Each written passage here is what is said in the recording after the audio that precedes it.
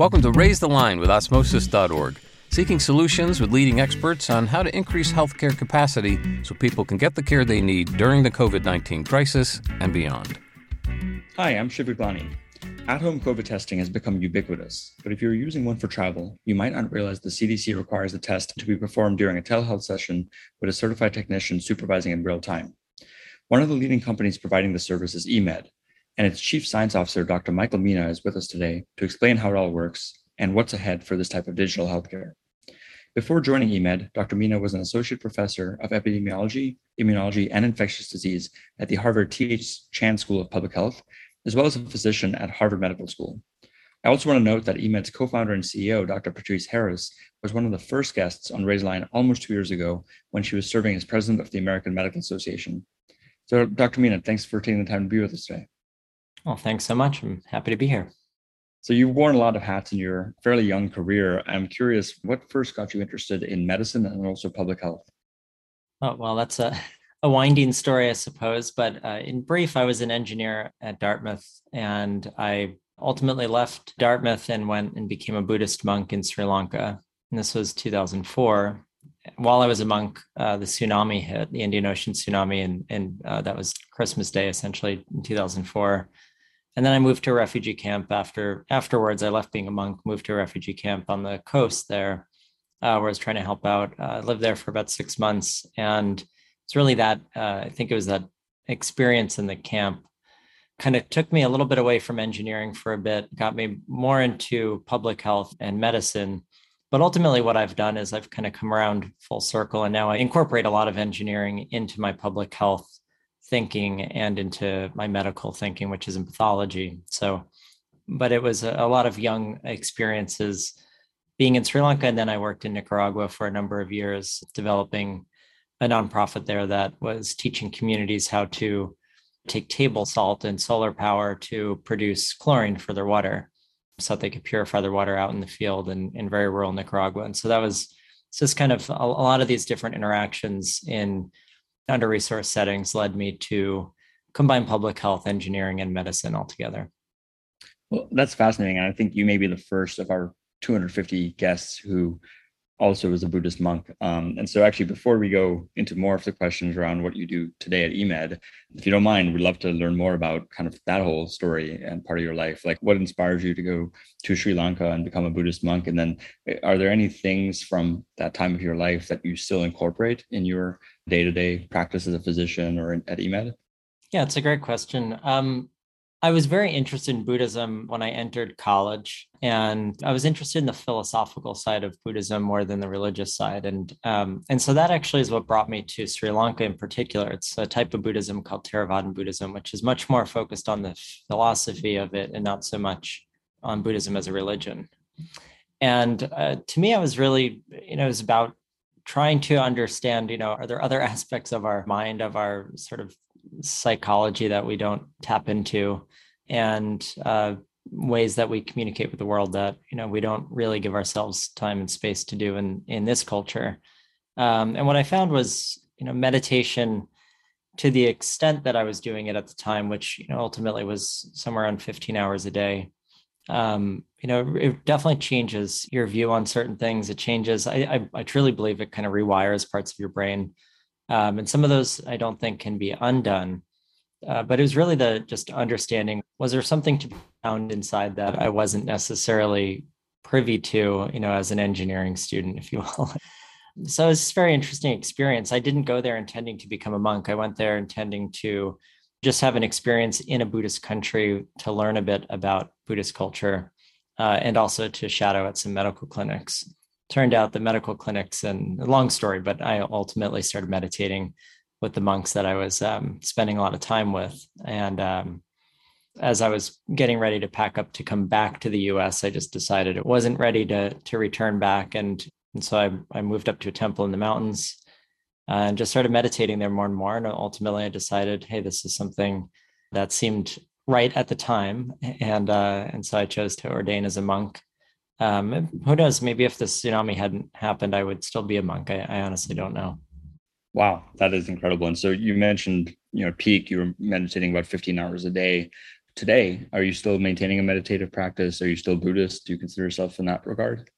I mean, I retain a lot of that thinking to a certain extent, but to be honest, it was a very difficult transition back into the United States. It was really the tsunami that kind of tore me away from being a monk and tore me away from meditation. And that took a really long time to get over the trauma from being in Sri Lanka after that tsunami hit and living in the refugee camp. And it kind of set me up to stop meditating for quite a long time. The most I meditate at this point is really when I use it as a tool. If I need to sort of bring my respiratory rate down very quickly, I can lean on some of the very physiological aspects of it, but I don't continue a meditation practice today.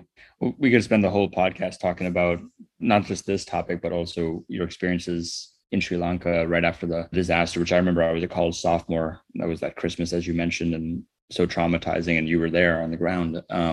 So disaster medicine is something you have experience with. And so the pandemic, I'm sure, feels, probably there's some similarities with regards to the resourcing. And so I do want to make sure we cover your current work. And so can you tell us a bit more about EMED and the COVID testing? What got you into EMED as a whole? I assume you're leaving HMS. As we're talking, you're about to move from Boston down to Miami, where EMED's based. So that's right. I actually left Harvard School of Public Health and the medical school back in November to join EMED. And really, since the beginning of this pandemic, testing kind of became a thing that I was focused on, primarily because there weren't many people who are both infectious disease epidemiologists. And I'm also primarily an immunologist. And I like to fuse immunology and epidemiology together. That's my PhD hat. My medical hat is molecular virology, diagnostics, and clinical pathology. And what I recognized very early on, like early January of 2020, was that there were not going to be many people who really studied sort of epidemic spread and pandemic response who also were clinical pathologists or understood testing. And a lot of the epidemiologists didn't necessarily understand testing, so they weren't going to wade into that space. Like epidemiologists generally tend to discuss vaccines quite a bit, because that's kind of part of what epidemiologists in infectious disease space often study. But testing is kind of like this ugly stepchild that nobody was really focused on. And then, of course, we have the pathologists who are normally in charge of testing, but they're very far from epidemiologists, and certainly not epidemiologists who focus on pandemic response. And so there were just very, very few people who lived in this space. And so early on, I started, at the time I was at the Brigham and Women's Hospital at Harvard, and I was trying to get resources in early January of 2020 to develop a COVID test. And everyone, the hospital leadership practically laughed at me and said, why would we need that? That's not a thing that, that's across the world. It's not impacting Boston. I begged and pleaded practically to get resources to build the test, because it was very obvious, by the first week of January, I think it was, we had seen the virus had spread to every province in China, and you don't have a virus spread to every province in China if it's not going to become a global pandemic. So eventually I got the resources, but even starting to develop the COVID test at the Brigham, I realized very quickly it wasn't going to be enough. So I moved to the Broad Institute, which is a large biological research institute at MIT and Harvard. And we created a very large testing program there, which has served, much of the Eastern Seaboard, I would say, during the pandemic in terms of PCR testing. But even with that, that was a massive effort. We got that started. We became the state laboratory testing site, and then we became a massive resource for many places to keep a lot of universities open throughout the pandemic and serve as a PCR testing site. But even with that massive effort, it was clear to me that that wasn't the type of testing that was really going to help us significantly as a populace. And so I started turning my attention to these rapid antigen tests.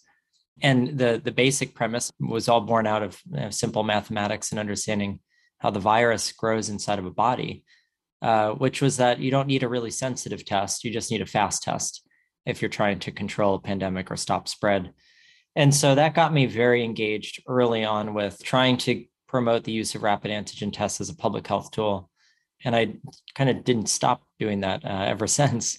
I've worked very hard to change policy in the country to get both administrations, the presidency, to try to push on rapid antigen testing as a tool. And the Trump administration was really working with people like Brett Giroir to get the BinaxNOW test out. And then under the Biden administration, it's been to sort of push on the administration a bit to develop these big programs, which we now see in the form of sort of rapid tests being sent out in the US Postal Service.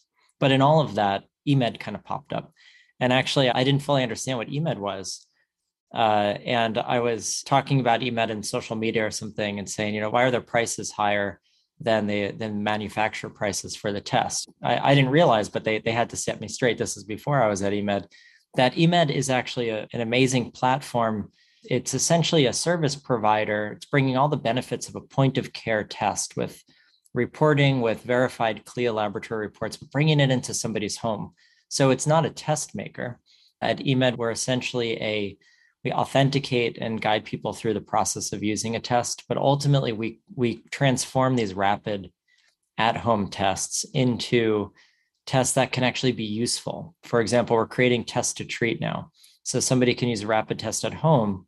They can be guided through that test using eMed, and if positive, be brought directly to telemedicine through eMed telemedicine physicians and get a treatment, which is a big void right now because people are getting rapid antigen tests, but they can't get treated based on them. And so it's really a platform in which many of these rapid antigen tests can be utilized, which I view as sort of just a natural progression of everything that I've been talking about for the last 2 years, is to really say, how can we better approach this pandemic through testing? And this is really me transitioning from writing papers as an academic about this to actually, really trying to build systems that will fully help people.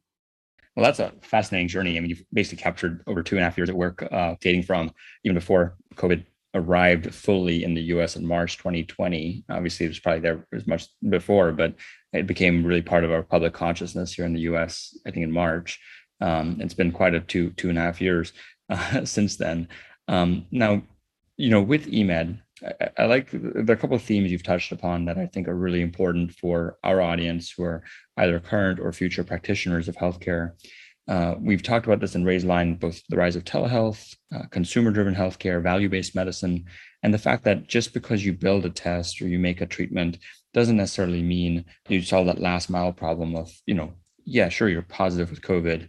What do you do now? Or if you get a test sent or buy one from Walgreens or wherever, are you using it appropriately? Do you even know how to use it? Because there's a huge health literacy problem, as we know here. So what are some of the things you and the team at eMed are building or working out that make it different from a telehealth perspective? Is it mostly kind of guiding it post-test result? Or is there like a specific type of clinician you're hiring, other services, follow-up? Like, can you walk us through what makes eMed special from that regard? Yeah, sure. So, I mean, the biggest thing is there is a differentiator. There's telehealth and telemedicine where, most of the people who you'll interact with are either physicians, NPs, they're true bona fide health professionals. That means it's very expensive to scale, and it generally doesn't scale. It can scale a bit, but ultimately telehealth, it needs to be scheduled and it's going to be pricey. What eMed is doing, eMed said, well, how can we best help people to create really equitable access to testing that can have follow-up, but without a lot of cost and without a lot of burden in terms of like scheduling and things like that. And so what we have is telehealth proctors.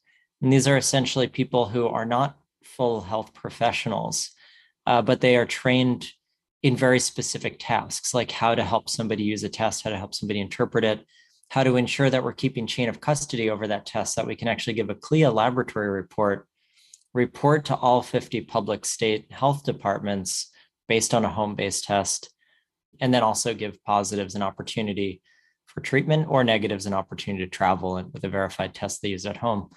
And so the important piece here, I think, is the scalability, because we're not focused in order to keep costs down for the user and to keep it all sort of accessible and equitable, but also to make sure that it's easy and scalable. People can log on at 24/7. You don't have to have any sort of appointment. You can just scan the QR code on the test or just log on to emed.com. There's a few different ways, and a proctor pops up and walks you through the test.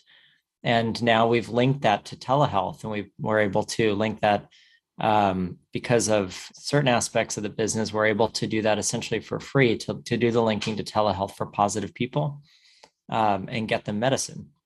And so The differentiator is kind of the funnel that we bring people through. We don't use really high paid people just to do the things that you don't need very highly educated health professionals to do.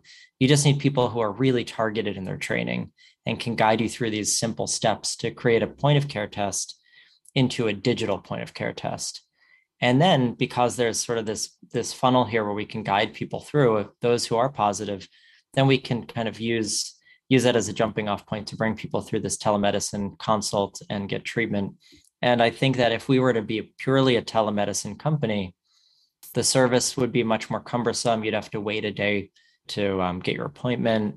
That it would be a much more complex thing for the user. And we've just tried to streamline it. And this really started with Dr. Patrice Harris, who you mentioned. She was the president of the AMA when COVID started. And her whole goal with this company was to create an equitable approach so that people could get testing that has follow-up associated with it. And so she focused on, how does it work? How can we best keep costs down and really start bringing medical care costs down, but make a product that really does work to sort of bring the power of medicine into people's home. I think there's a difference there than just telemedicine. We're almost a utility in some ways that telemedicine could almost lean on. Clearly that, two of the top 10 fastest growing professions in the US are physician associate or physician assistant and nurse practitioner, largely because of the same reasons of division of labor and having these so-called physician extenders. And you just keep taking that down to at scale that could ultimately go to the family caregiver being the extender, as long as you coordinate the care, obviously, between these different parties. Exactly. And what we found is there's a place for real bona fide health professionals, and then there's a place for people who are very targeted in their expertise. And ultimately what we found is it's all better than, especially for these tests and different procedures that we can do through the eMed platform, it's all better than leaving somebody totally on their own to try to make sense of what to do with a bunch of tubes and very difficult to read instructions for use that are in the box. And so what we found is having that certified health proctor there to walk people through the process not only gives them actionable sort of results that they can then use to get treatment and or travel or test to stay and such, but it also is very important for a lot of people who are very uncomfortable using a test on their own. As physicians, we generally take this stuff for granted. It makes sense to us, but there's a lot of people who don't know if they can trust the result because they don't know that they trust themselves to have done the test appropriately. And that's where we find that even just these gentle guides make a major difference for people. 5 years from now, what do you think eMed would be doing? Is it going to be like Everlywell, which has become very popular and do all sorts of at-home testing and proctoring? Yeah, so I think we're going to move. I mean, I was hired to kind of help bring the company as our chief science officer to infuse the company with sort of new ideas, what directions to go. So on the one hand, we'll keep like our core business model, I think, is one that's really going to drive prices down in the medical care space. I think we'll keep expanding the test menu that we offer. Of course, right now it's rapid antigen tests, but we're not a test manufacturer. So that allows us to really keep looking around and saying, where do people need help? Where do people need guidance? Where do people need follow-up based on something they do at home? There's obviously going to be COVID and flu. There's going to be RSV. One of the things I'm most excited about is a lot of the molecular tests, these manufacturers like Q and Detect and Lucira, these are really amazing molecular devices that are going to be sitting in people's homes now. And can we take a rapid molecular device that's sitting in somebody's home and get a strep test? And I would like to see a situation where no parent has to spend half a day bringing their kid to the pediatrician just to get a strep test to get treatment when they could do the whole thing at home and have the treatment land on their doorstep based on the eMed test to treat pipeline. We're going to be expanding the different tests. And my goal there is to really simplify people's life when it comes to medicine. I think COVID got me very engaged with this idea that we don't need physicians in the middle of every, physically in the middle of every step that we need to take. People should have a right to know about their own body on their own terms and get treatment with gentle guidance from physicians, but they don't necessarily have to go to an office to do it. That just adds a barrier. And then the other big thing is we'll be really getting into clinical research and clinical trials. We've already been talking with NIH and CDC because our platform of these proctors really opens up a whole new avenue for distributed clinical studies both research and clinical trials with companies to be able to have a platform where if somebody wants to test something in people's homes, that we actually have proctors who can walk people through fairly complex sampling procedures or rapid test procedures and data acquisition without having to have very expensive clinical trials. We can bring the cost down and scale up accessibility to clinical trials so that the access to it isn't only limited to the coasts where all the universities are, but can really open up to people all over the place. Those are the two major lines that I really want to bring eMed in.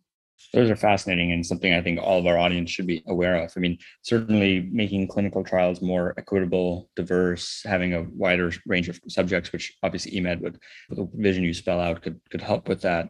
And there's parallels to just normal public health interventions. I'm sure you know the Partners in Health folks, John Kim and Paul Farmer, and the direct observed therapy for tuberculosis medicines. And so similarly, having a health proctor be able to observe people and make sure the quality of the data being collected is accurate makes a lot of sense. And the follow-up is there. And the second piece, or the first piece you mentioned, I've always liked to compare it to like Martin Luther and the 95 Theses of, do you need a priest to talk to God in Catholicism, or can you, communicate directly to God in Protestantism and the birth of Lutheranism, I guess.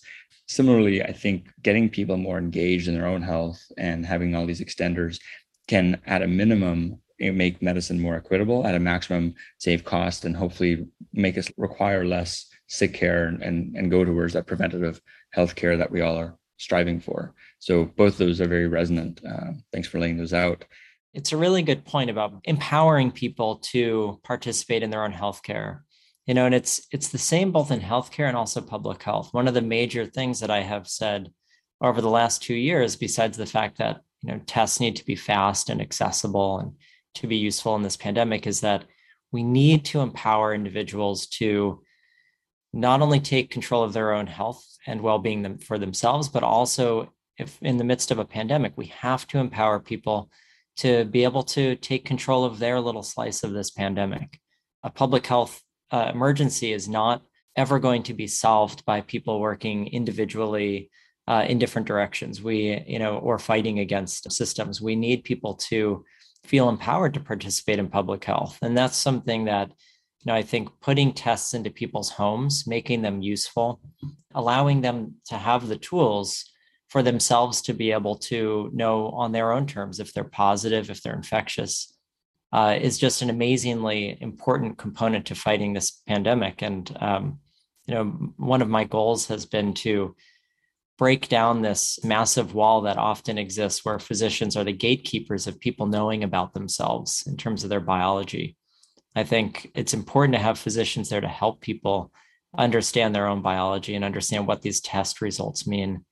But there's also a time when people should be able to know if they're positive on their own terms. And during a pandemic, there's no better time ever really than to give people the ability to know for themselves without a physician's input that they're infectious. People generally know how to interpret that at this point. And these rapid tests, for example, they encapsulate so much of this to me. It's that, give people the opportunity to know their status and they'll act appropriately. And we saw the same thing with HIV. Know your status was a big campaign that worked, helped people not spread the virus. That's awesome. Yeah, definitely. We had Eric Topol on the podcast a couple of months ago, and he wrote that great book, The Patient Will See You Now, right? So again, shifting the balance of power back to the patient wherever possible. Given your role as an epidemiologist, physician, not asking you to prognosticate too much, but where do you think this pandemic is going to arrive within a year or 5 years? Is it going to be more like the flu, or what are your thoughts on that?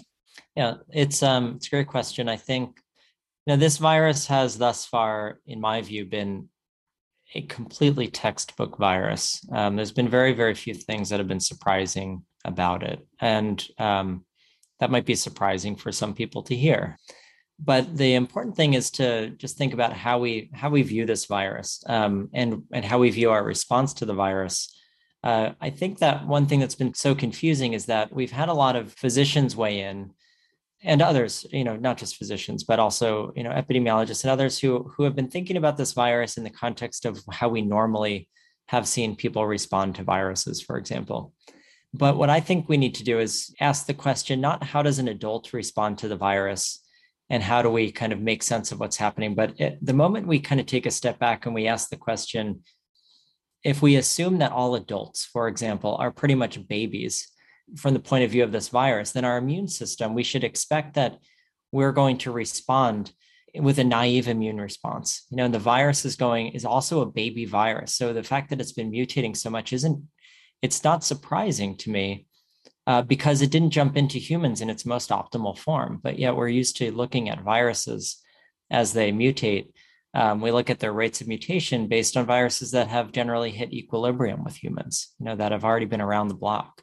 And so in both of these, we have extraordinarily naive responses, immune responses. And that's why, to me, the immune responses we've seen to the vaccine and to the infections has been totally textbook. We've seen waning antibodies and waning responses. And that's exactly what happens to babies the first time they see a pathogen. And the important thing here is, given that knowledge, given that like we're all essentially responding to this virus as though we're babies, we can look to babies and say, well, how do they grow out of these risk periods in their life? Like, why, when the kid hits 5 years old, are they no longer at high risk for infectious diseases? Or at least the severe outcomes of them. And that's because they spend their first 5 years building up an immunological repertoire through getting exposed. Previously, before COVID, I was really working on these tools, these immunological tools that allow us to profile somebody's complete antibody repertoire in just like a drop of blood. So the drop of blood, I could measure hundreds of thousands of different antibodies in you and tell you everything you've seen. And when we do that on babies, we see that babies actually get exposed to coronaviruses multiple times just in the first 3 or 4 months of life. So that suggests that most adults, by the time they're adults, you've seen these viruses, hundreds or thousands of times, which is why they don't impact us anymore. So the good thing is, what this all tells me is that the virus is going to optimize itself. It's going to keep, it's going to keep mutating for a while, but eventually it's going to find an equilibrium. It's going to get optimized to a point where it doesn't have to make these massive changes anymore. Will it happen this year, next year, 2 years? It's hard to say exactly when it will really settle out. But the important thing is we're building our immune repertoire just like babies do. And babies take a few years to do that. And adults also, we're getting exposed to this virus. We're getting vaccinated. And what that means is the virus is going to keep persisting in our population. It's never going away. It will stay with us. But the important thing is the importance that it has to our society is going to become less and less and less and less as we build up this cushion of immunity. And so I see this as, we're on the off-ramp of this virus. It's going to be bumpy still. There's no doubt. There will probably still be waves that happen in the late summer and then in the winter again this year. But ultimately, each of those, the blowback from those, or the real problems associated with those waves of transmission, are going to keep getting lower and lower and lower because we build up this heterologous immune response. And we all will just, naturally develop protection, assuming we get vaccinated and assuming we survive through each of the infections. Those each come with an added layer of immune protection for our future selves. And that's kind of the direction that I think it's the only off-ramp we have from this pandemic. It's not going extinct. And so, but we can rely on our immune systems to do what it's always done and what it does for us as babies, which is set our future selves up for protection. I'm aware of the time. So my last question for you, one that's particularly of interest to our audience, is you've had a very interesting career. We talked about it at the beginning: Buddhist monk, engineer turned epidemiologist, virologist, and now digital health chief science officer. What advice would you have to someone, say, who was just graduating Dartmouth like you did, so someone at the very beginning of their career looking at healthcare as an option, or already in med school or whatnot? What advice would you give them about meeting the challenges of COVID and beyond? Yeah, I think as people are trying to choose their careers, one of the things that I always like to bring up is, at least when I advise undergraduates, I hear a lot, should I go to med school or should I do a PhD? And that's like a big decision point in terms of how somebody's going to act in the future, in terms of like where their profession is going to take them, or where their education is going to take them. And, one of the things I want to point out to listeners, if there are undergraduates who listen to this, it's a PhD and an MD in many ways can't be more different. We kind of lump them together as, when we teach undergraduates, they kind of seem like they'd be the same, but one is super creative and you thrive in the PhD world if you're trying to plow whole new fields that nobody's ever thought about and you're taking risks. And in the medical world, it's kind of the opposite. Like, yeah, if you get into clinical trials, you can do a little bit of that, but you can't experiment on your patients. It's a very guideline-driven discipline now. And so I think the first part is for individuals who are thinking about their future career to first like reflect on what parts of their brain they like to use more. And is it a really creative part of their brain that they like to break new ground and, explore new things that somebody's never asked that question before? Or is it that you like to use the part of your brain that's like really kind of sticking to guidance and sticking to knowledge that's already been learned, but trying to, embrace that knowledge and use it to better your patients? And I think that's simplifying things, of course, but I look at them as very different. And each of them really, they lead you in different paths. If you're getting into public health, you're getting into like trying to make the world a better place through medicine and healthcare, they're going to bring you in very different directions. And for me, I've tried hard to bridge them. I certainly use my PhD side of me quite a bit more than my medical side. I don't see patients. But what I would say is no matter the path you go, if you want to be in healthcare, it's so crucial to have a vocabulary that crosses those disciplines. If you're in the PhD world and you're an epidemiologist, take some courses in the med school and learn some biology. If you're a physician, try to take some courses and learn about how to deal with data and mathematics. It doesn't have to be heavy, but just the smallest amount becomes almost like a superpower when you bring it back to your core discipline. And I think the reason I'm harping on that a little bit, it might seem irrelevant to the question, is that I think what has been one of the most problematic aspects of our response in this pandemic has been that we have not had holistic levels of thinking. We've had a lot of people stay, really be very focused on one point and miss 80 other things and, say, no, this is how it is. Or I saw with rapid tests, physicians were some of the most outspoken people against the use of rapid antigen tests, but that was looking at it purely through a medical lens where you don't have to worry about population metrics. You worry about the sample that's in front of you, but that doesn't include thinking about access to tests and speed of tests. And I've just seen that across the board here where we haven't had enough sort of cross-disciplinary understanding of this pandemic. And I really encourage anyone who wants to get into, especially the public health sphere, to really have that cross-disciplinary understanding or at least strive to recruit the right people around you that if you're a leader and a policy leader, to make sure that you're getting, information from expertise on all different sides. And sometimes they conflict.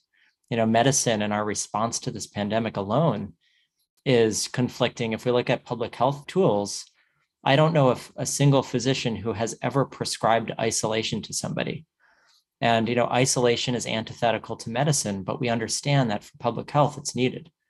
And so there are sometimes when they conflict, and it doesn't mean one's wrong and one's right, but it does require to understand the purpose of isolation. You can't just use a physician's eye. You have to understand why you're doing it for public health. And while it's evident and obvious for isolation, that same issue has arisen many, many times, and it's mostly been hit with people trying to stop that public health option because of not necessarily seeing the medical benefit, only seeing the gaps where it would be in medicine, but not seeing the public health benefit, I should say, and vice versa. That's great advice. And it's good to have expertise in something. And certainly medicine is a career where many people have to subspecialize and subspecialize and subspecialize. But having that range is essential to then be able to communicate and understand other people's perspectives. To bring it back, one final aphorism, probably Buddhist philosophy, maybe Hindu philosophy, is the 5 blind men and the elephant. Maybe you know that story. If it's an elephant, you have 5 blind men around it. You ask each of the blind men what they're touching. One says a spear because they're touching the tusk. One says a rope because they're touching the tail. One says a tree, touching the leg of the elephant. They're all kind of right, but they're all also very wrong because they don't see the whole picture, as you were saying. So just bring it back to where we started from. Exactly right. Well, Dr. Meena, thanks so much for taking the time to be with us today. And more importantly, for the work that you've done over the past several years and your entire career, from the disaster in Sri Lanka to now the pandemic and the work at EMED. I really appreciate you taking the time and raising the line. Well, thanks so much. I appreciate having me on. And with that, I'm Shiv Gulani. Thank you to our audience for checking out today's show. And remember to do your part to flatten the curve and raise the line. We're all in this together. Take care.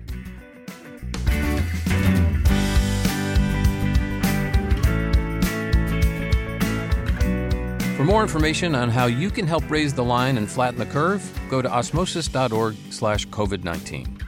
If you like this podcast, please share it on your social channels. You can also subscribe to the series and check out all of our podcasts at osmosis.org/raisethelinepodcast.